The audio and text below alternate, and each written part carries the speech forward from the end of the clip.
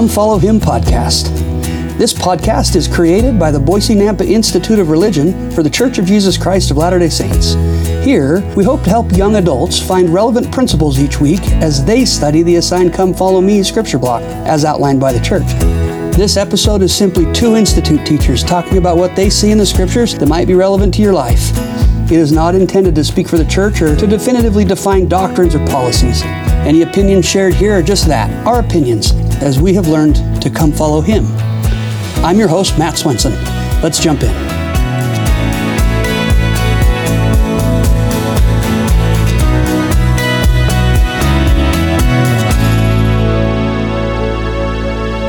Welcome back, everybody. It's good to be with you again today. Here with my good friend and office neighbor, Brother Rob Deeble. Brother Deeble, welcome back. Thank you, my friend. Good to be with you. Good to have you. I'm excited about what we're about to do. We are in the book of Revelation still, but I've asked Brother Deeble, because I respect his studious nature so much, to take us through the book of Revelation as we're looking primarily for the second coming and what's going to happen after that and during that, kind of wrapping up events, and have actually asked him to cover two different lesson weeks here. So Brother Deeble is going to be this week covering chapter 6 through 14, and then next week chapter 15 through 22. So thank you for taking double duty. Yeah, glad to, and yeah, you can maybe thank me after we're done with this. But, well, you and I have had enough conversation. I know it's going to be a great conversation, and you'll have a lot to offer that's new and thought-provoking, and I appreciate that about you. Oh, I hope so. Before we jump in, anything new in your life? You've been traveling, you've got grandkids, you've got... That's about what, next Thursday, we're going to head down to Utah. My oldest daughter is going to give birth to her second daughter, our second grandchild. Good for you. And so we're stoked about that. We'll be down there the whole week of Thanksgiving, and then in March, our first grandson, our third grandchild and first grandson will be born. So crazy. Yeah, that's very cool. Stuff. So thank you. Very cool. Well, yeah, congratulations on all that, and it's fun to hear stories. And my wife and I are not too far out from the grandchild thing. Well, I look forward to it for you. Could be any time, but I don't know that they're working on that. But any time. It is the best ever. Yeah. So. Well, wonderful. Well, let's just jump in. Okay. Chapter 6 of the book of Revelation, and it is a singular revelation. Yeah, right? yeah. Not Revelations. Yep. But I'll just turn it over to you, and you can tell us what to look at. Yeah. So, if it's okay, we're going to be talking, fairly extensively about the second coming and then the millennial reign and what happens after, and maybe just to lay down a couple foundational things that might be helpful to the listener, and we can dive into the scripture block shortly after that specifically. But when we talk about the second coming, it probably is helpful, or should be helpful, to be understood that we're speaking about several visitations of Christ over several years, that it isn't just a singular one-time experience, that Elder McConkie and President Benson, and I'm sure others have spoken on this, but there appears to be initially a private visitation that will be to the prophet then living on the earth. Christ will come with prophet and apostles, those who have held keys in ages past. Then at some future point, he will appear at Adamon-Diamond in Missouri. Yep. And then at some future point after that, at the Battle of Armageddon on the Mount of Olives, which we'll get to in some depth. That's probably where we'll spend the most of our time, as we Armageddon on. Sure. And then eventually, openly and publicly in the clouds, and that is the event, I think, when most people think of the second coming that they have in mind. Yeah. So hopefully that's helpful, please. And that's something that I don't know, even almost flippantly talk about, right? That massive second coming where everyone sees him as if that's the first coming, right, at the end. And I don't know that flippant is the right word, but we almost, we use that example all the time. Well, what if Jesus came tomorrow? Yeah. Like we walk outside and there he is in the sky, right? And I think, it teaches a principle maybe about how we're living our lives and whatever, but maybe it's not historically or future historically what's actually going to happen. And I love that you pointed to, that first visitation will be to the prophet. The prophet will know. speaks a little bit about what Joseph said. There was a period of time early in the church where, in the early 1940s, 1840s, there was a false church leader that was claiming that Christ was going to come in the next year or something like that, and that really isn't something Joseph took very seriously, and he talked about how when the prophet is told something, then it will happen on earth. But until then, he references Amos chapter 3, verse 7 as a proof that if the prophet doesn't know something, then it just isn't happening. Can I just read quickly here? The prophet used Amos 3:7 to refute speculation about the date of the second coming. In early 1840s, Baptist William Miller stirred considerable national interest with his prediction that the second coming would occur in 1843. When one of Miller's followers claimed to have seen the sign of the Son of Man as predicted in Matthew 24, Joseph replied, "He has not seen the sign," I'm quoting here, "the sign of the Son of Man, or foretold by Jesus, neither has any man. For the Lord hath not shown me any such sign. And as the prophet saith, so it must be. Surely the Lord God will do nothing, but he revealeth his secret unto his servants the prophets. Therefore hear this, O earth, the Lord will not come to reign over the righteous in this world in 1843, nor until everything for the bridegroom is ready." And then he says, of the Savior's words that no man knows the day or the hour of this coming of the Son of Man, as referenced in Matthew chapter 24, because there was a point where Christ says no man knows the day or the coming of the Son of Man. Yeah. The prophet asked, did Christ speak this as a general principle throughout all generations? He says, oh no, he spoke in the present tense. No man that was then living upon the footstool of God knew the day or the hour, but he did not say there was no man throughout all generations that should not know the day or the hour. No, for this would be in flat contradiction with other scripture. For the prophet says that God will do nothing, but he will reveal his secret unto the servants of prophet. Consequently, if it is not made known to the prophets, it will not come to pass. So that's maybe a proof from Joseph that the prophet will know first. Yeah. Right? And I think that's helpful in a couple senses. One, and I think both these are true in that it is true that we should live our lives as if he were to come tomorrow. Yeah, thief in the night. Right? Exactly. Because the reality is none of us listening to this or speaking this have any promise of life other than the breath we are currently breathing. Sure, right. And everything after that is a hope, a wish, and a prayer, right?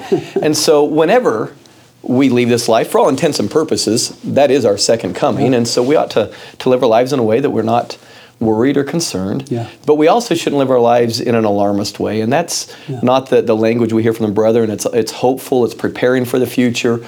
I hope everyone listening plans and expects to accomplish all of their hopes, goals, and dreams in life. Yeah, I agree. Right? I think that's how prophets would invite you to live too, right? I mean, you listen to President Nelson, and even though he says things like we're living in the last days of the latter days or the latter days of the last days, right? He would know, right? If anybody's going to know, he would know. But he also says things like the greatest miracles are yet to come, right? I mean, the greatest things Christ are going to do are in the future.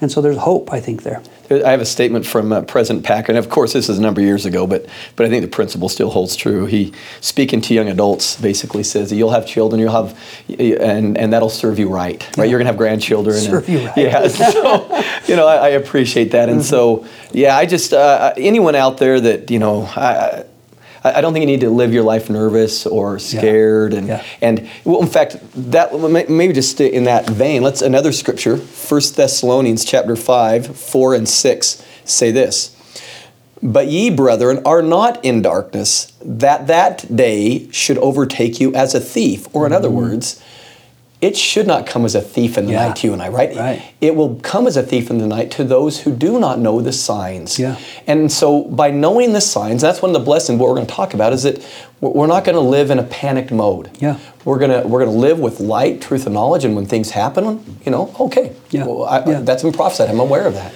Well, and having faith and confidence in the prophet too, right? That when he knows whatever he knows, we will be led and directed in the way that will be safest for us, that will be bring us the most joy, that will prepare us the best. That I think if we just live close to the prophet and we follow his counsel and direction and trust, right, that he knows a little more than I might know, I think we're good. Can I share a statement in regards to that? And really, first of all, I hope that statement right here, everyone listens, is there's safety in following the prophet. Right. And the reason I know individuals who have been led astray as it relates to going to Missouri and stuff like that. And this is just a statement from Bruce R. McConkie in regards to New Jerusalem. And he says, as we are aware, the building of the New Jerusalem lies in the future, at a time yet to be designated by Revelation. There is no present call for the saints to purchase land or to live in Jackson County or any place connected therewith. The revealed word relative to the gathering to independence and its environs will come through the prophet of God on earth. When it does come, with the consequent return of the saints to that Zion, which shall not be moved out of its place, that call will not be for the saints in general to assemble there. Sure. The return to Jackson County will be by delegates, as it were, those whose services are needed. There will assemble as appointed. The rest of Israel will remain in their appointed places. The Lord's house is a house of order, and the faithful saints do as they are told and go at the bidding of their prophet, for his voice is the voice of the Lord. Yeah, that's great. So again, I think there's a calming sense. There's, live your lives, saints. Yeah, and what a beautiful sentiment, right? That we would want to be there, that we would want to be close. I mean, my wife and I talk pretty regular, and just last week she said, "Can we just move to Jackson County? Like, can we just go there? That's where it's all going to happen anyway." And we talked about that quote and some things there, and we know we don't necessarily need to be there, but the sentiment is, I want to be close when it happens. I want to be part of it. I want to be invited to it. But ultimately, I think we will all be as involved and invited as the Lord wants us to be, and that will be the right amount for us, whatever that is, right? And hopefully, I think it's, I've never been to Jerusalem, and I hope to go someday, but it doesn't mean that I can't have my own personal experience with the Savior right here in my own home and my life and my family. Yeah, I love that. Maybe just one other clarification before diving into this. Hope this is okay. Yeah, please. We're talking 2 weeks worth of stuff. Yeah, so okay, good. Let's get a foundation on it. So I think Mark chapter 13, verse 32, if not read with the Joseph Smith translation, can maybe present itself problematically to some readers. But let me just read it, and then maybe a couple items that might be helpful to clarify. It says, but of that day and that hour knoweth no man, no, not the angels which are in heaven, neither the Son, big S, Son, but the Father. Sure. Well, of course, that makes it appear that Christ doesn't know. Right? Now, it may be true that when that was uttered, when he was living in the New Testament time, that that he did not know. That would be akin to when he commanded people in the New Testament to be perfect as his Father. He didn't include himself, but of course, when he's resurrected in the New Testament, he includes himself. And once he inherited all, of course, that means all. But there is also a Joseph Smith translation that actually omits that phrase, neither the Son. Yeah, good. So it shouldn't even be in there. Yeah, good. I think that's helpful. Those couple of spaces, in the Scriptures that can be confusing, and I think cause generally the Christian world to kind of sit back and think, well, nobody knows, and not to look to prophets and not to look to others to lead. I think those are two big verses that have steered man away from Christ, looking for Christ and paying attention to Him. And if you're looking for that in the Joseph Smith translation, if you're listening to this in your in our current scriptures, you're not going to find it in the actual. It's part of the part that's not in you have included in our Bible. You have to go look at the actual Smith translation. Yeah, so, thank you. Well, let's do this. Let's jump in. And now, if it's okay, and I don't know where you plan to start in chapter 6, but the first, let me say, 12, 11 verses are cool, but you have to do a little bit of digging to kind of figure out what they're about. Yeah. And so if you want to take us through those, that's fine. I've got just quick way to get through them, but it's up to you. Why don't you start? I do have some things. I've got some notes here, but maybe you'll cover what I was going to cover. And so here's just the thought, and correct me if I'm wrong on these as you've studied it, but I see verses 1 and 2. We're talking about the 6 different seals that will open before the millennium ring, right? Yep. The 7th seal. Brief Reader's Digest version of the history of the world. Yeah, right. So verses 1 and 2 is Adam to Enoch, kind of time frames. And then we get 3 to 4, and we've got Enoch to Moses, kind of time frames. And then we get Moses to Abraham in 5 and 6. And then Abraham to Christ, 7 to 8. And then we've got 9 through 11. And I kind of read this as Christ to about 1000 AD, somewhere in that apostasy period of right? time. Yeah, Yep. somewhere in there. And then we get to verse 12. So, and I think there's some things to cover in verse 12 when we get there. But take us back now, and what in those should we also talk about? Anything else that you see necessary in there? Yeah. I'm not sure how helpful this will be, but maybe I'll just a few things. You mentioned the first two. It says, "I saw and beheld a white horse, and he that sat on him had a bow and a crown, and was given unto him, and he went forth conquering and to conquer." Yep. We're probably talking about Enoch there. Yep. Of course, Adam, the creation, we're prior to. Right. The sixth seal, and Enoch, of course, was considered a conqueror in his day, and so probably that's where we get Enoch, right? That concept. So that's the first seal. Yep. Good.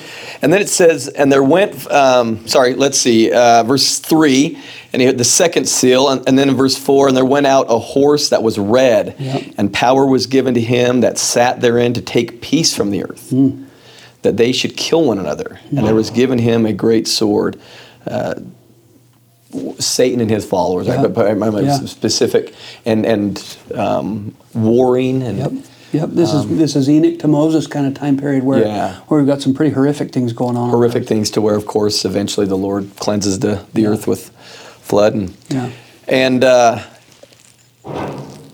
and then let's go down to, I guess, the third seal. And when, verse 5, and when he had opened the third seal, I heard the third beast say, "Come and see." And I beheld, lo, a black horse, and he that sat on him had a pair of balances in his hand. What I have read on this seems to indicate this has reference to the black horse of hunger and some of the famines, the starvation that took place to where Abraham has to leave his homeland, and so good. Anything else you'd add I think there? You're right. That's what I'd get there.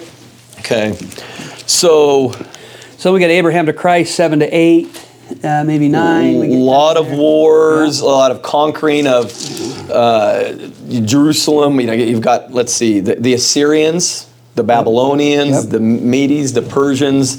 So, in fact, I might point you back in the podcast episodes. This is going to talk about the apostasy period between the end of the Old Testament and the beginning of the New Testament. That 400, 500 year period there, and the end of last year, the 2022. We had Neil Knight come in and do a couple of episodes as well about the apostasy, that period of time in between the Old Testament and the New Testament. And that is really where all that death and war and all those takeovers of Jerusalem happened multiple times in that 400 or 500 year period. So I might point you back to that to study more on that one. Yeah. But that's good. So that gets us to Christ-ish then by the time we get to 9. And then... and of course, that in verse 9, fifth seal. They were slain for the word of God and for the testimony which they held. The apostasy and the death of so many that Christ who held. That those could follow Christ and be slain for the word of God, that they had a testimony of Him, right? Pointing to Christ having been part of the fifth seal. There's maybe I'll just share this. I shared it with my, and our listeners can look up more of the geography, but are you familiar with John Lothrop? Teach us. So, he was a reformer, but just how God has scattered people to be part of the gathering. Nephi is scattered, Joseph Smith's family, we're all scattered. And so John Lothrop lived in the 1600s in England, and he was a follower of another guy by the name of Alexander Latham, and he's teaching people about Christ and gets a little bit of a following, but unfortunately for him, got a little bit of a following and couldn't keep it secret anymore. And Alexander Latham was brought to the public square and tortured and disemboweled, put on the rack and stretched, and then put in his prison cell where he was. He died. He passed away just a few days later, but he had to suffer for a few days in his. Yeah, I can't imagine having all that done and then still be alive. Yeah, so, wow. it was horrific. But one of his followers was John Lothrop. John Lothrop was moved by this Alexander Latham's dedication to the cause of Christ. So he picks up the torch and starts to meet with people. And what year is this? Yeah, you'd have to double. I have to double. 1640, 1650-ish. Yeah, so Renaissance. Period. Yeah, absolutely. Yeah, and those years are probably pretty close. Yeah. Okay. So he, of course, he gets arrested too and has a death sentence. His family had some means, some influence, and he gets a stay of execution. Oh. So instead of being exiled, or instead of being executed, he's exiled to a far-off land called America. Huh? Dang it. Yeah. The land of promise. Well, guess who comes down through his posterity? Joseph Smith and his family, as well as most of the early, Oliver Cowdery, many of the who's who of early church, as well as many other famous Americans who come down through John Lothrop. So just want to give a nod to those who held the torch of Christ. Yeah, and that's really cool. And maybe there's something in verse 11, I don't know, that nods to that a little bit. White robes were given unto every one of them, and it was said unto them that they should rest yet for a little season until the fellow servants also and their brethren that should be killed as they were should be fulfilled, right? That maybe there was people put in place that could, establish those lands, those places, and then through their posterity, right? That we get the Josephs and the founding fathers of the country and those types of things. Yeah, that's a great insight. One I had not, as soon as you read that, of course, I love that. Wonderful. So then we're into 12. We're going to start opening the sixth seal here. And I beheld when he had opened the sixth seal, and lo, there were great earthquakes, and the sun became black as sackcloth of hair, and the moon became as blood. So interesting references. Yeah. And before we hit record, I shared something with you, and again, I was a little taken aback when this was said in 2001. So many of our listeners, knowing that about 90% of you are 18 to 30, many of our listeners would have been infants if born at all when this was said, and this was President Hinckley. And I love your insights into this and your thoughts about this, that there's some ongoing stuff here too, but President Hinckley in 2001 in a priesthood session, October of 2001, said, "The era in which we live is the fullness of time spoken of in the Scriptures when God has brought together all the elements of previous dispensations. From the day that he and his beloved Son manifest themselves to the boy Joseph, there has been a tremendous cascade of enlightenment poured out upon the world. The hearts of men have turned to their fathers in fulfillment of the words of Malachi, and the vision of Joel has been fulfilled, wherein he declared," so then I'm just read that again. Okay. "The vision of Joel has been fulfilled," past tense, "wherein he has declared," remember this is President Hinckley, and then he reads the reference from Joel chapter 2, verse 28 and 32, and he reads it in its entirety, and maybe we won't read all of it here, but the first couple of verses say this, "It shall come to pass afterwards that I will pour out my Spirit upon all flesh, and your sons and your daughters shall prophesy, your old men shall dream dreams, your young men shall see visions." I mean, if this isn't Joseph and his dad and his grandpa and all that Joseph is a young man seeing visions and dreaming dreams, and the old man, the grandfather type, seeing that in his family some significant events would happen. But then he goes on. He says, let's see the next verse. And then the third verse down, "And I will show wonders in the heavens and in the earth, blood and fire and pillars of smoke." Well, that's kind of in reference to what John in Revelation is talking about in verse 12, that we would have great earthquakes, and the sun became black, and sackcloth and hair, and the moon became as blood. That President Hinckley says this has been fulfilled, I think is significant. Even when we read the Saints book, the very first version of the Saints book, it opens up, the whole book opens up talking about this great calamity at a volcano where the smoke changes the course of the year and the growing seasons for Joseph and his family, and the blackness that the sky became, and all of those kinds of events. And so when was it? Was it that event or was it this event? I had a student at one point out that during the wars in the Middle East, it sure looks like a whole lot of pillars of smoke when those oil wells are on fire. And at night when you see those same oil wells on fire, big black pillars of smoke, and the moon is a blood red moon in that region. So when those events actually happened in the past, I don't know. President Hinckley suggests that maybe at least those parts and pieces have already been fulfilled to some degree. So it's just cool. There's cool stuff in here. Well, and speaking of earthquakes, now of course take into account we're better with technology and all this, but there has been definitely an escalation in the amount of significant earthquakes that happen every single year, in the ballparkish of. And I'm talking about on the Richter scale of like a 6.0 or higher, of about 200 a year. Yeah. In fact, it's so common you don't hear about it. That's how common it is nowadays. Yeah. It's just different. Yeah. It's just different. But again, it's just signs of the time. Right. Be aware, and so one thing we probably didn't mention, and I'm not sure it's worth mentioning at this point now, but maybe what we've been, each of these seals.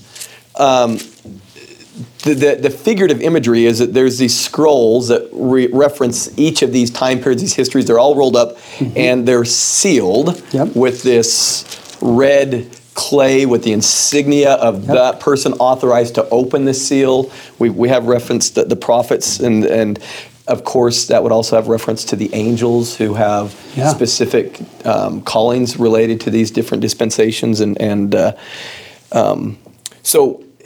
After this sixth seal, one of the things that's mentioned in verse 14, and we'll talk about this in more detail later, and the heaven departed as a scroll when it is rolled together, and every mountain and island were moved out of their place. Now, we'll read about this when we get to Revelation 16 a little bit more, and there's a great reference in Doctrine and Covenants 133, 22 through 24, but that it appears that the continents are going to start to come back together at some point. From my reading, it appears that it will largely be instigated at the Battle of Armageddon, where Pangea starts to form again. And interesting. Yeah. So again, signs of the times that we will be aware of. Yeah, I love that. I love that. A little bit of a nod and reference back to the Savior's fig tree experience. In verse 13, and the stars of heaven fell into the earth, even as a fig tree casteth her untimely figs when she is shaken of a mighty wind. Right, that the fig tree represented kind of the last tree in the year to bloom and to blossom, and kind of the end of spring was nigh when you saw the fig tree, and that the Savior held power and control over that fig tree, right, to kill it and bring it back to life, that kind of thing. And maybe as a little bit of a reference to the last days, that he's going to be fully in control, aware of all the things. Love it. One thing maybe I'll just mention before we go any farther is, and hopefully we can do some justice to this. We'll not be able to do complete justice to it, but it is my experience and my belief that the better one understands the events relative to the second coming, the better the scriptures as a whole will make sense to them. Yeah. And so I think there is some real value and utility in your scripture reading experience and putting pieces of the puzzle that they'll fall into their proper context easier when you understand the events of the second coming. Yeah, and maybe this is a good opportunity to invite you back into your own scriptures, those that are listening, right? And we've always talked since the beginning of this podcast, we hope that we are not your come follow me experience every week, that we're a supplement to your own study, that we can add some thoughts and insights, but not by any means the definitive response to what the scriptures say, what they even really mean. That I think is something that we maybe have a little bit of a credential as institute teachers that have been doing this for a long period of time as a career, but it doesn't mean we're right, and it doesn't mean that there aren't other things as well. That's exactly right. That are to be found. I think, like when I read verse 14, the heavens departed as a scroll when it is rolled together, and every mountain and island were moved out of their place. So it sounds exactly like what you were just talking about. The continents will move back together, and we get. But could it also be something different? Well, if I live in the Polynesian Islands, maybe I know something completely different than what Brother Swenson and Brother Deeble get sitting in their office in Boise, Idaho. Well, and in fact, I think this is really true, is that so many of these verses do have multiple meanings. Yeah. And that is some of the beauty of the ambiguity of the scriptures, is that not only does it allow for personal interpretation, but and some of these scriptures has simultaneously referring to things in the past and things in the future. And so Yeah. I would definitely just, if you were listening, please, let me just share with you my experience. I have written a decent amount on the second coming for largely my own benefit. I did submit a paper to seminaries and institutes just part of the project, but literally no one will ever read it. I've read it. Yeah, okay. So there's two of us. So someone asked me, why don't you put this in a book one time? Well, that's exactly why. You and I will have read it, and that'll be it. But here's where my interest in this came from. And I would sit in classes, whether the church or institute or whatever, and I'd ask questions. I'd wonder about things, and I didn't get great answers, I felt like. And then it dawned on me at one point, I'm capable of reading and studying this to my stuff. Yeah. And so I began to pray about it, to read it, go to the temple and ponder, and fast for insights. And I want to be able to conceptualize it. I want to know it from the scriptures and not speculative weird stuff out there. Good. And so I would just invite other people to have their own experience with this. Whatever we say, go pay the price to own this stuff for yourself and get your own insights, and that'll bless you more than anything else we'll share. Yeah, we'll add our voices in as a resource, but even you and I, in talking about this last week and kind of preparation for this, you shared some things with me that I spent some time this last weekend watching and reviewing and looking at, and as we started here today, before we hit record, we were talking about those videos that I was watching, and you know, as much as there's good there, there's also things when I watch somebody else try to teach about those things that I'm like, I don't know if that's exactly it. And we hope that someone out there is listening to Brother Deeble and I saying, I don't know, maybe not. Yeah, you know? I love that because it invites, it's curiosity, and I'm going to go study, I'm going to find out for myself. And so, and I think we ought to be grateful for anyone who's doing their best to share light knowledge, and so hopefully, and I think the Spirit confirms some things. I don't know that the Spirit confirms all the things, because it isn't my stewardship to know all the things really, but can the Spirit teach me some things and confirm some things? I think so, as we go, as we do our own studies and listen to others that are help teach us. So I love that, and I think ultimately, and maybe there's more in chapter 6 that you want to cover, but not really. Verse 15. We're going to cover that as we get into. It's the kings and the great men of the earth saying, "Whoa, we're nothing here," and then maybe just the end for verse 17. For the great day of His wrath is come, and who shall be able to stand? Yeah. Right, like it's going to be Christ in charge, and we're all paying attention and go where we can. Every knee will bow, and every tongue will confess. Yeah. The only variable is, will you have done it willingly and voluntarily all the time, day long, or will you do it because it's no longer possible to stand, right? That's the question mark. One other thing I think would be helpful, please, if you're reading these, Doctrine and Covenants, section 77, Joseph Smith is asking questions. So that, by the way, straight out of here, right? It's like, exactly. He's got the same questions you and I, listener, have, and then the Lord gives him. So it is the cheat sheet. Yeah. So that may prove helpful to you. Yeah, that's good. In fact, directly, chapter 7, verse 4 is directly in 77, 9 through 11. It's literally 144,000. Yeah. Joseph's like, what does that mean? Right? And the answer's right there in Doctrine and Covenants. Right there. Yep. Which is, these are the 12 high priests from the 12 tribes of Israel who are going to have some responsibilities in the gathering of Israel in the last days. And so, priesthood, some form of priesthood responsibility. Exactly. Helpers. It's not the only people being saved. It's those that are assigned some responsibility to go out and perform some work. Good. Okay, take us in 7. What else? What else is in 7 we need to look at? Let's see. Well, honestly, I would just get right to 16 and 17 for the time we have, if that's okay. And then if there's more you want to cover in that. But again, just reference to section 77, I think the reader will be benefited greatly. It says, or the listener, in verse 16, they shall hunger no more, neither thirst any more, neither shall the sunlight on them, nor any heat. For the Lamb which is in the midst of the throne shall feed them, and shall lead them into living fountains of water, and God shall wipe away all tears from their eyes. That there will come a day, in the future day, when the spiritual famine shall cease. Again, I think it's one of those scriptures that has reference to two things simultaneously. One, the restoration of the gospel, but also the millennial day at the same time. Yeah.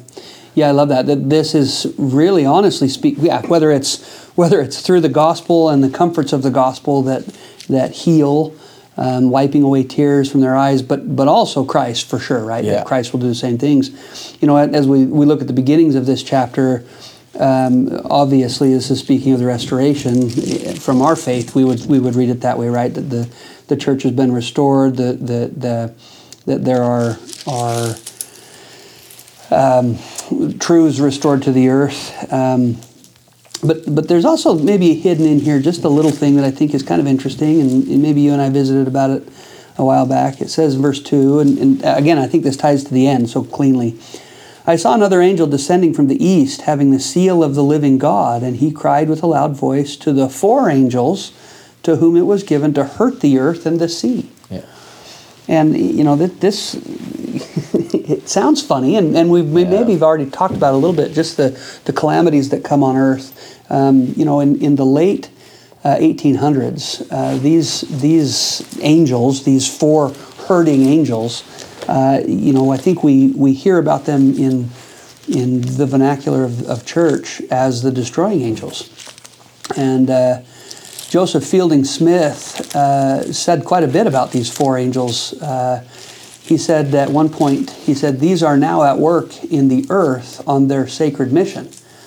On several occasions, President Wilford Woodruff spoke to large audiences about those same 4 angels. In one particular, he says this: June 24th, 1894, President Wilford Woodruff said to a group of temple workers in the tabernacle that, quote, those angels have left the portals of heaven, and they stand over this people and this nation now, and are hovering over the earth waiting to pour out the judgments. And from this day, so that's June 24th, 1894, from this day they shall be poured out. Calamities and troubles are increasing in the earth, and there is a meaning to these things. Remember this and reflect upon these matters. If you do your duty, and I do my duty, we'll have protection and shall pass through the afflictions in peace and safety. Read the scriptures and the revelations. It's by the power of the gospel that we shall escape. Less than a month later, President Wilford Woodruff said this: these angels that have been held for many years in the temple of God have got their liberty to go out and commence their mission and their work on the earth. And they are here today on the earth. I feel bold in saying this to the Latter-day Saints. There is meaning in these judgments. So this, similar to what President Hinckley said earlier, these destroying angels have been loosed, and we see that in wars and in rumors of wars. Within 20 years we had World War I. Within 20 more years we have World War II. Massive conflicts on earth the world's never seen, right? In relation to that, I wish I would have mentioned this earlier, but maybe this is better that we talk about it now. One of the insights I gained from when I started to study the second coming were a couple phrases in Ezekiel 38. In Ezekiel 38, 39, some great scriptures in understanding the Battle of Armageddon and the aftermath. But I want the listener to hear the motive. People talk sometimes about the harsh God of the Old Testament. Sure. Or they speak about, the destruction and the warfare and the death and plagues at the last days and why. Yeah. Well, listen to this language. In this case, we're speaking about the Battle of Armageddon in section 38. So that's the setting. And he says, and I will plead against him with pestilence. That word plead. Now let me just read this and I'll come back. I will plead against him with pestilence and with blood, and will rain upon him and upon his bands and upon his many people that are with him, and overflowing rain and great hailstorms, fire and brimstone. Thus will I magnify myself and sanctify myself, and I will be known in the eyes of many nations, and they shall know that I am the Lord. This is a loving God who has tried every loving, kind, merciful way to cause people to return to him, to come unto him, to repent. But their hearts are so hardened. This is him pleading, please. You won't listen to loving kindness, maybe, if you're compelled to be humble. Or another way to say it is, there isn't anything other than this that might open up the eyes of people because their hearts are so hardened. Yeah, the purpose of God is to help us come back, to help us be humble, to help us find and become more like him. Always, that's the way it reminds me of in the Book of Mormon when Nephi and his brothers are separating in second Nephi. We get this moment where the Lord says, "Why? Why is the Nephites are going to become a scourge to you, so that you'll remember me." Right? That "so that" is so important, and it's always so that we can come back, so that we can be more of His children would be saved. Not as maybe there's some punishment component in there, but ultimately His grand objective is to the immortality, right? Our eternal life. That's it ultimately. So love it. I love it. Okay, so does that get us through chapter 7 generally? I think so, and maybe honestly, time-wise in that, I think there are some chapters that are probably of more interest maybe to some of our listeners. I'm not sure. Let's keep moving. Is that okay? Where do you want to go? Why don't we, if it's okay, I'd like to maybe jump ahead to 11. We'll come back to 9. Sure. At another time, if that's okay, because I think we can talk about 16 and 9 at the same time. Good. But so chapter 8, we've got John's just seeing fire and desolation poured out. The Doctrine and Covenants 77:13 talks directly about that. It's after the seventh seal is opened, but before Christ comes again. So we'll generally skip that. We'll move past 9 because we're going to cover it when we cover 16. Yep, that'd be great. I think again 10. John seals up many things relative to the last days. So we're kind of moving. Is that good enough? Yep, you think? I'm good. Okay. I think for now, we'll come certainly back we're not doing justice to it, but hopefully it makes sense. So get chapter 11. Yeah. Maybe as highly talked about, speculated about chapter in terms of second coming as any, and we're at the Battle of Armageddon. Yep. That it appears that at some point, maybe just read verse 1 and 2, if that's okay. Sure. In fact, we'll read a lot of these verses. Yeah. And I want to jump also back to maybe Zechariah as we get in here. I think there's some value in reading both texts. But verse 1, "And there was given me a reed like unto a rod, and the angel stood, saying, Rise and measure the temple of God, and the altar, and them that worship therein. But the court, which is without the temple, leave out, and measure it not. For it is given unto the Gentiles, and the holy city shall be tread under foot 42 months. There's a lot in there. So first of all, at some future point, there will be a temple in Jerusalem that this Gentile army, this army of Armageddon, also called the army of Gog and Magog. By the way, the reason why it's referred to that in Ezekiel is Noah had some sons, of course. His eldest son was Japheth. Japheth had 3 sons, Magog, Meshach, and Tubal. And as the waters dispersed and these people settled, they had lands named after them. Anciently, there was a land called Magog. There was a king of Magog named Gog. And so Magog is symbolic of collectively these nations that will come against Jerusalem. Gog is symbolic of the leaders. But apparently this army is going to be overrunning the city of Jerusalem for about 3.5 years. At least 3.5 years. And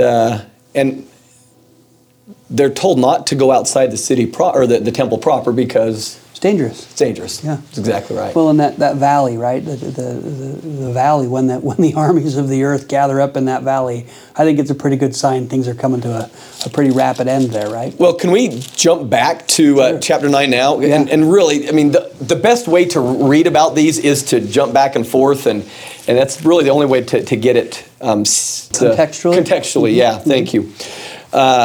So in Ezekiel 38, Ezekiel describes this army as a storm cloud to cover the land. He gives kind of a visual. But John, in chapter 9, he gives an actual number. In chapter 9, verse 16, he says, "And the number of the army of the horsemen were 200,000,000. Oh, that's and a lot. I heard the number of them. 200 million, right? Wow. And now, I don't know that means, or I would suggest that it does not mean that they will all be right there. But this is the epicenter of this great war. And the area that we're talking about,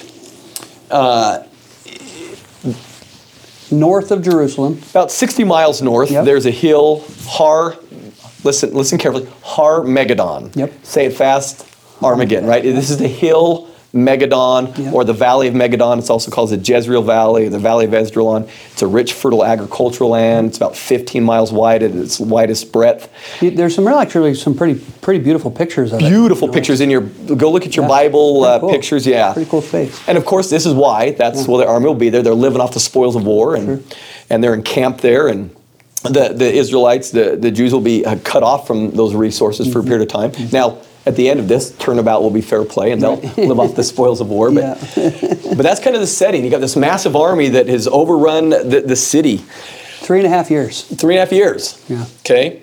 And what I hope the reader will see as we talk about these next verses, there's these two witnesses that we're going to read about. And what I'd just invite you to think about is how they are such a precise type of Christ. Yeah. And it says, I will give power unto my two witnesses. Well, what do we call prophets, seers, and revelators? Special witnesses of Christ, right? Verse 3. Verse 3. And they shall prophesy 1,260 days clothed in sackcloth. Well, how long's that? 42 months. It's about 3.5 years. Yeah. Same, do we know anyone else that prophesied in Jerusalem for about 3.5 years? Really interesting. Yeah. The Savior, maybe. Right? And they are the two olive trees and the two candlesticks standing before God on the earth. So these are humble servants of the Lord, who even amongst this horrific warfare have a message of peace, that they are light unto the world, and it appears that they will not be unknown, that they will be definitely known by this army. Yeah. For it says in verse 5, and if any man will hurt them, fire proceedeth forth out of their mouth. Sorry, guys, they are not dragons. They hold the priesthood. That would be cool, don't get me wrong. Yeah, that would be. And devoureth their enemies, and if any man will hurt them, he must in this manner be killed. And these will have power to shut heaven, that it rain not in the days of their prophecy, and have power over the waters to turn them to blood, and to smite the earth with all plagues, as often as they will. Let's just stop there before we get to 7. Sure. Does that remind, does it remind the reader, the listener, of anyone else in the scriptures, any other prophets? Yeah, that's pretty cool. I think there's a lot of prophets that it could point you to, right? Moses. Yeah. Abinadi, right? Yeah. But they have power over the elements. They hold the priesthood. And think of it. Was it Elisha that called down the fire on the? Great example. Great example. That's great. So well, and maybe just one of the videos that you had me watch in preparation for this, it's really cool. And again, it's one of those speculative things, maybe a little bit, but some of the things that the author of that video was suggesting was, we learned in some other scriptures that these two powerful people, prophets, one will be from the north, one will be from the south, and without the ability to kill them, right? I mean, you just can't kill them. And he referenced that maybe this is Elijah from the north, who was a prophet of the north, and that maybe this was a John the Revelator from the south, both of which were taken from the earth without having to taste death, or still on the earth without having to taste death, and maybe called back to their holy city to do some final wrapping up work. I think you and I maybe have always just thought, man, I wonder if Elder Holland gets a phone call to go live in Jerusalem for 3.5 years, and maybe that's true. And that has happened in the past. In fact, Elder Holland and President Oaks have gone on, in Chile and in the Philippines to live for 3 years.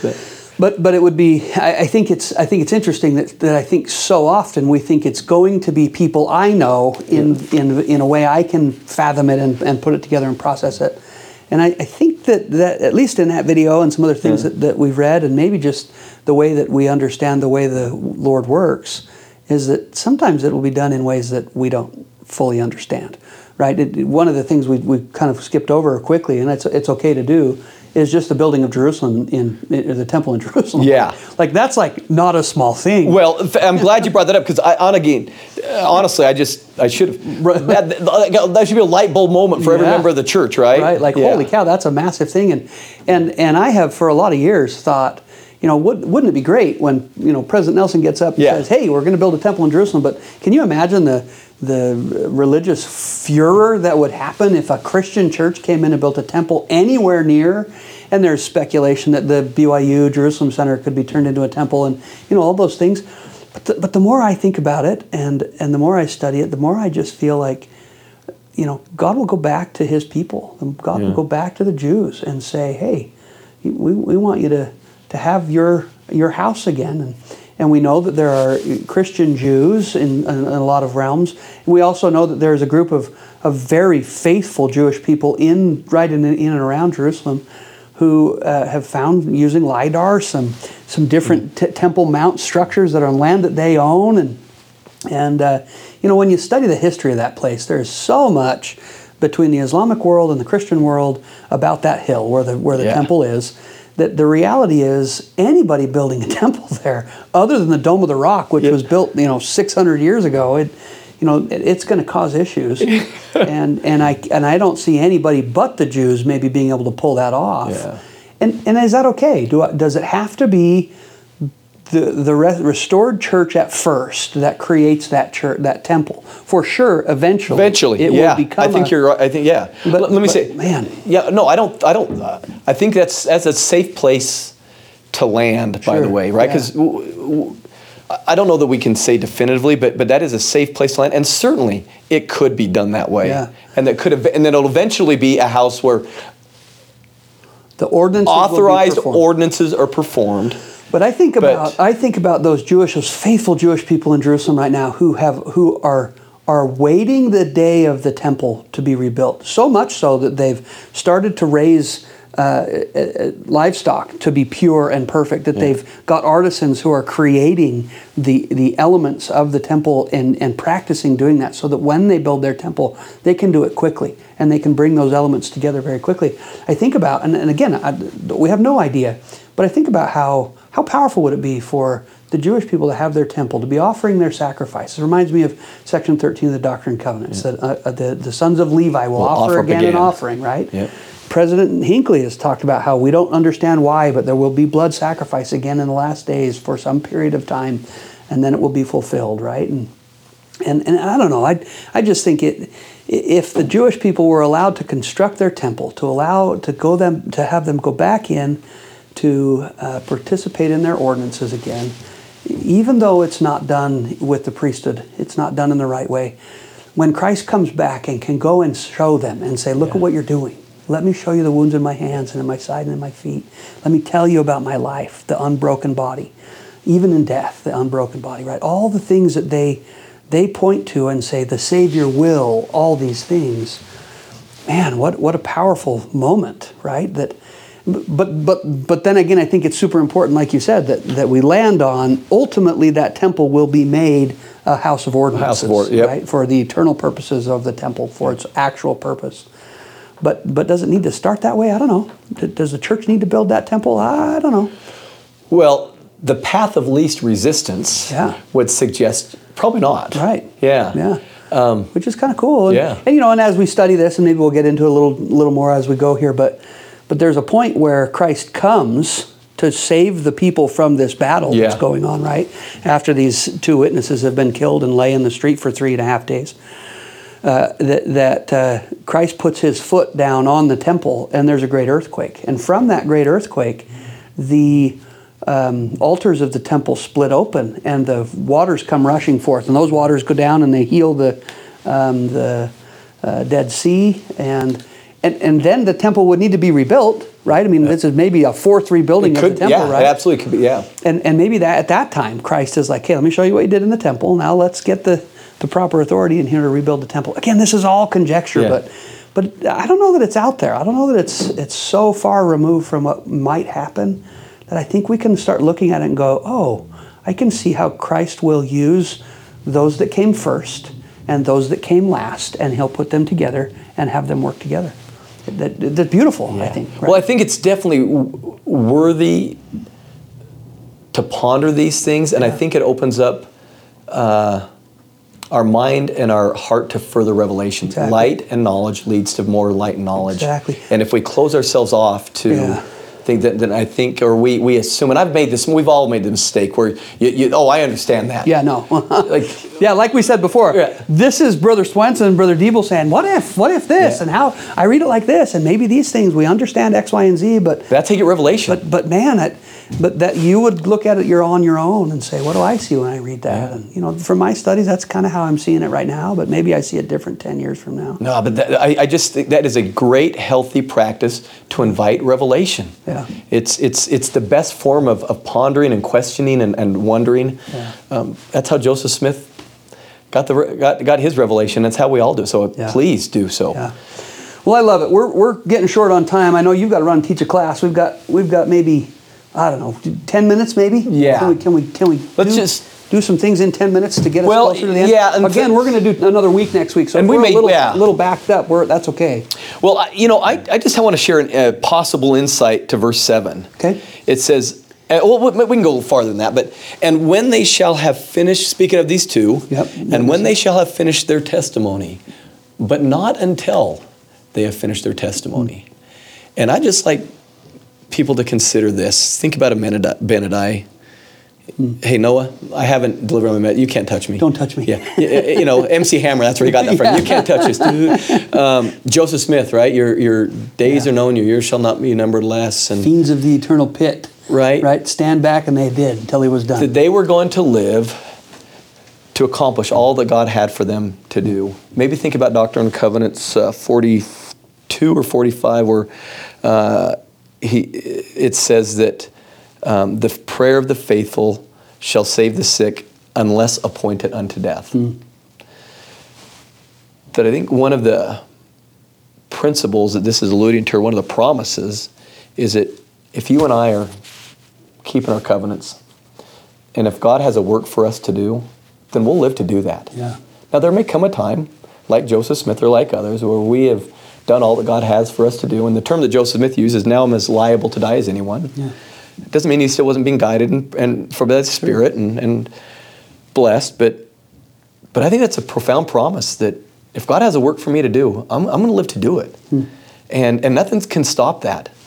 I don't believe that promise is just for these select few. I think it's a promise God makes to all who make and keep covenants with Him. Yeah, I agree. I think it's important that they're going to have they're going to have their time. To do the work until the work's done. Yep. And then the end of verse 7 is where they are overcome and they're killed by the beast that ascendeth out of the bottomless pit shall make war against him and shall overcome them and kill him. Their bodies shall lie in the street of the great city, which spiritually is called Sodom and Egypt, where also our Lord was crucified. So it's Jerusalem. And they of the people and kindreds and tongues and nations shall see their dead bodies 3 days and a half, and shall not suffer their dead bodies to be put in graves. I think about John writing this, John the Beloved, right? That he's seeing everybody on earth seeing their bodies for 3.5 days, right? How would, like John, he's like, okay, how on earth is everybody going to see that? But somehow it will happen. And today, with modern technology, we know how that'll happen. Yeah. It will be very easy for us to see them lay in the streets for 3.5 days. It's also a nod to the fact that first of all, how long are they going to be dead before they're raised up again? Yeah. Similar length to the Savior. Yeah. But it's also evidence that this army knows who these two were. Yeah. Because they're celebrating, they're rejoicing. Well, so much so, and they that dwell upon the earth shall rejoice over them and make merry and shall send gifts one to another, because these two prophets tormented them that dwelt on the earth. I mean, holy cow. Kind of horrible people. No kidding. Right? Yeah. But again, this is why they're so hardened in hearts. Like, what other option does God have to try and call someone like that to repentance than hard life experiences like these? But and then verse 11, the Spirit of the Lord allows their spirits to come back to them, and the people stand back up, and great fear fell upon them which saw them. Just going to be cool to see all this. I wonder if, and maybe this is where we pick up, is John here is silent somewhat in what happens during that 3.5 days. Yeah. Zechariah fills in the blank of what happened. What happens there is of the most profound nature. This is when the Jewish nation will have their conversion. They're going to see Christ descend on the Mount of Olives, and they're going to witness His. Yeah. And maybe that's a good place to. Yeah, it is. It is really good, and it kind of ties into what we just talked about. So I think it's a great place to stop, because these two prophets will ascend up to heaven in a cloud, and their enemies beheld them. And then there's this gap, that 3.5 day gap. The same hour was there a great earthquake, and the 10th part of the city fell, and in the earthquake were slain of men 7,000, and the remnant were affrighted, gave glory to the God of heaven. That's that moment when the Savior's foot touches down on the temple, and it breaks the altars open, and the water comes rushing out, and the army starts getting afraid. And, right? So that's all in the future. That's all coming. It's coming, yeah. But maybe that puts a nice bow on the conversation about the temple. And that this is where Christ comes to start solving the problems. Yeah, He's going to take over. And today's episode is all the problems, and we'll stop a little earlier than the Come Follow Me block, but the next couple of chapters, and then to the end of the book here, we'll talk about what happens after. Okay, sounds great. Brother Deeble, this has been great. I'm looking forward to meeting again with you. And we're, just so you know, we're doing this the 1st of November, so we've got some time between now and when this all gets put together, and I'm excited to meet with you again. So we'll have you back soon. All right, look forward to it. Thanks, my friend. Thanks.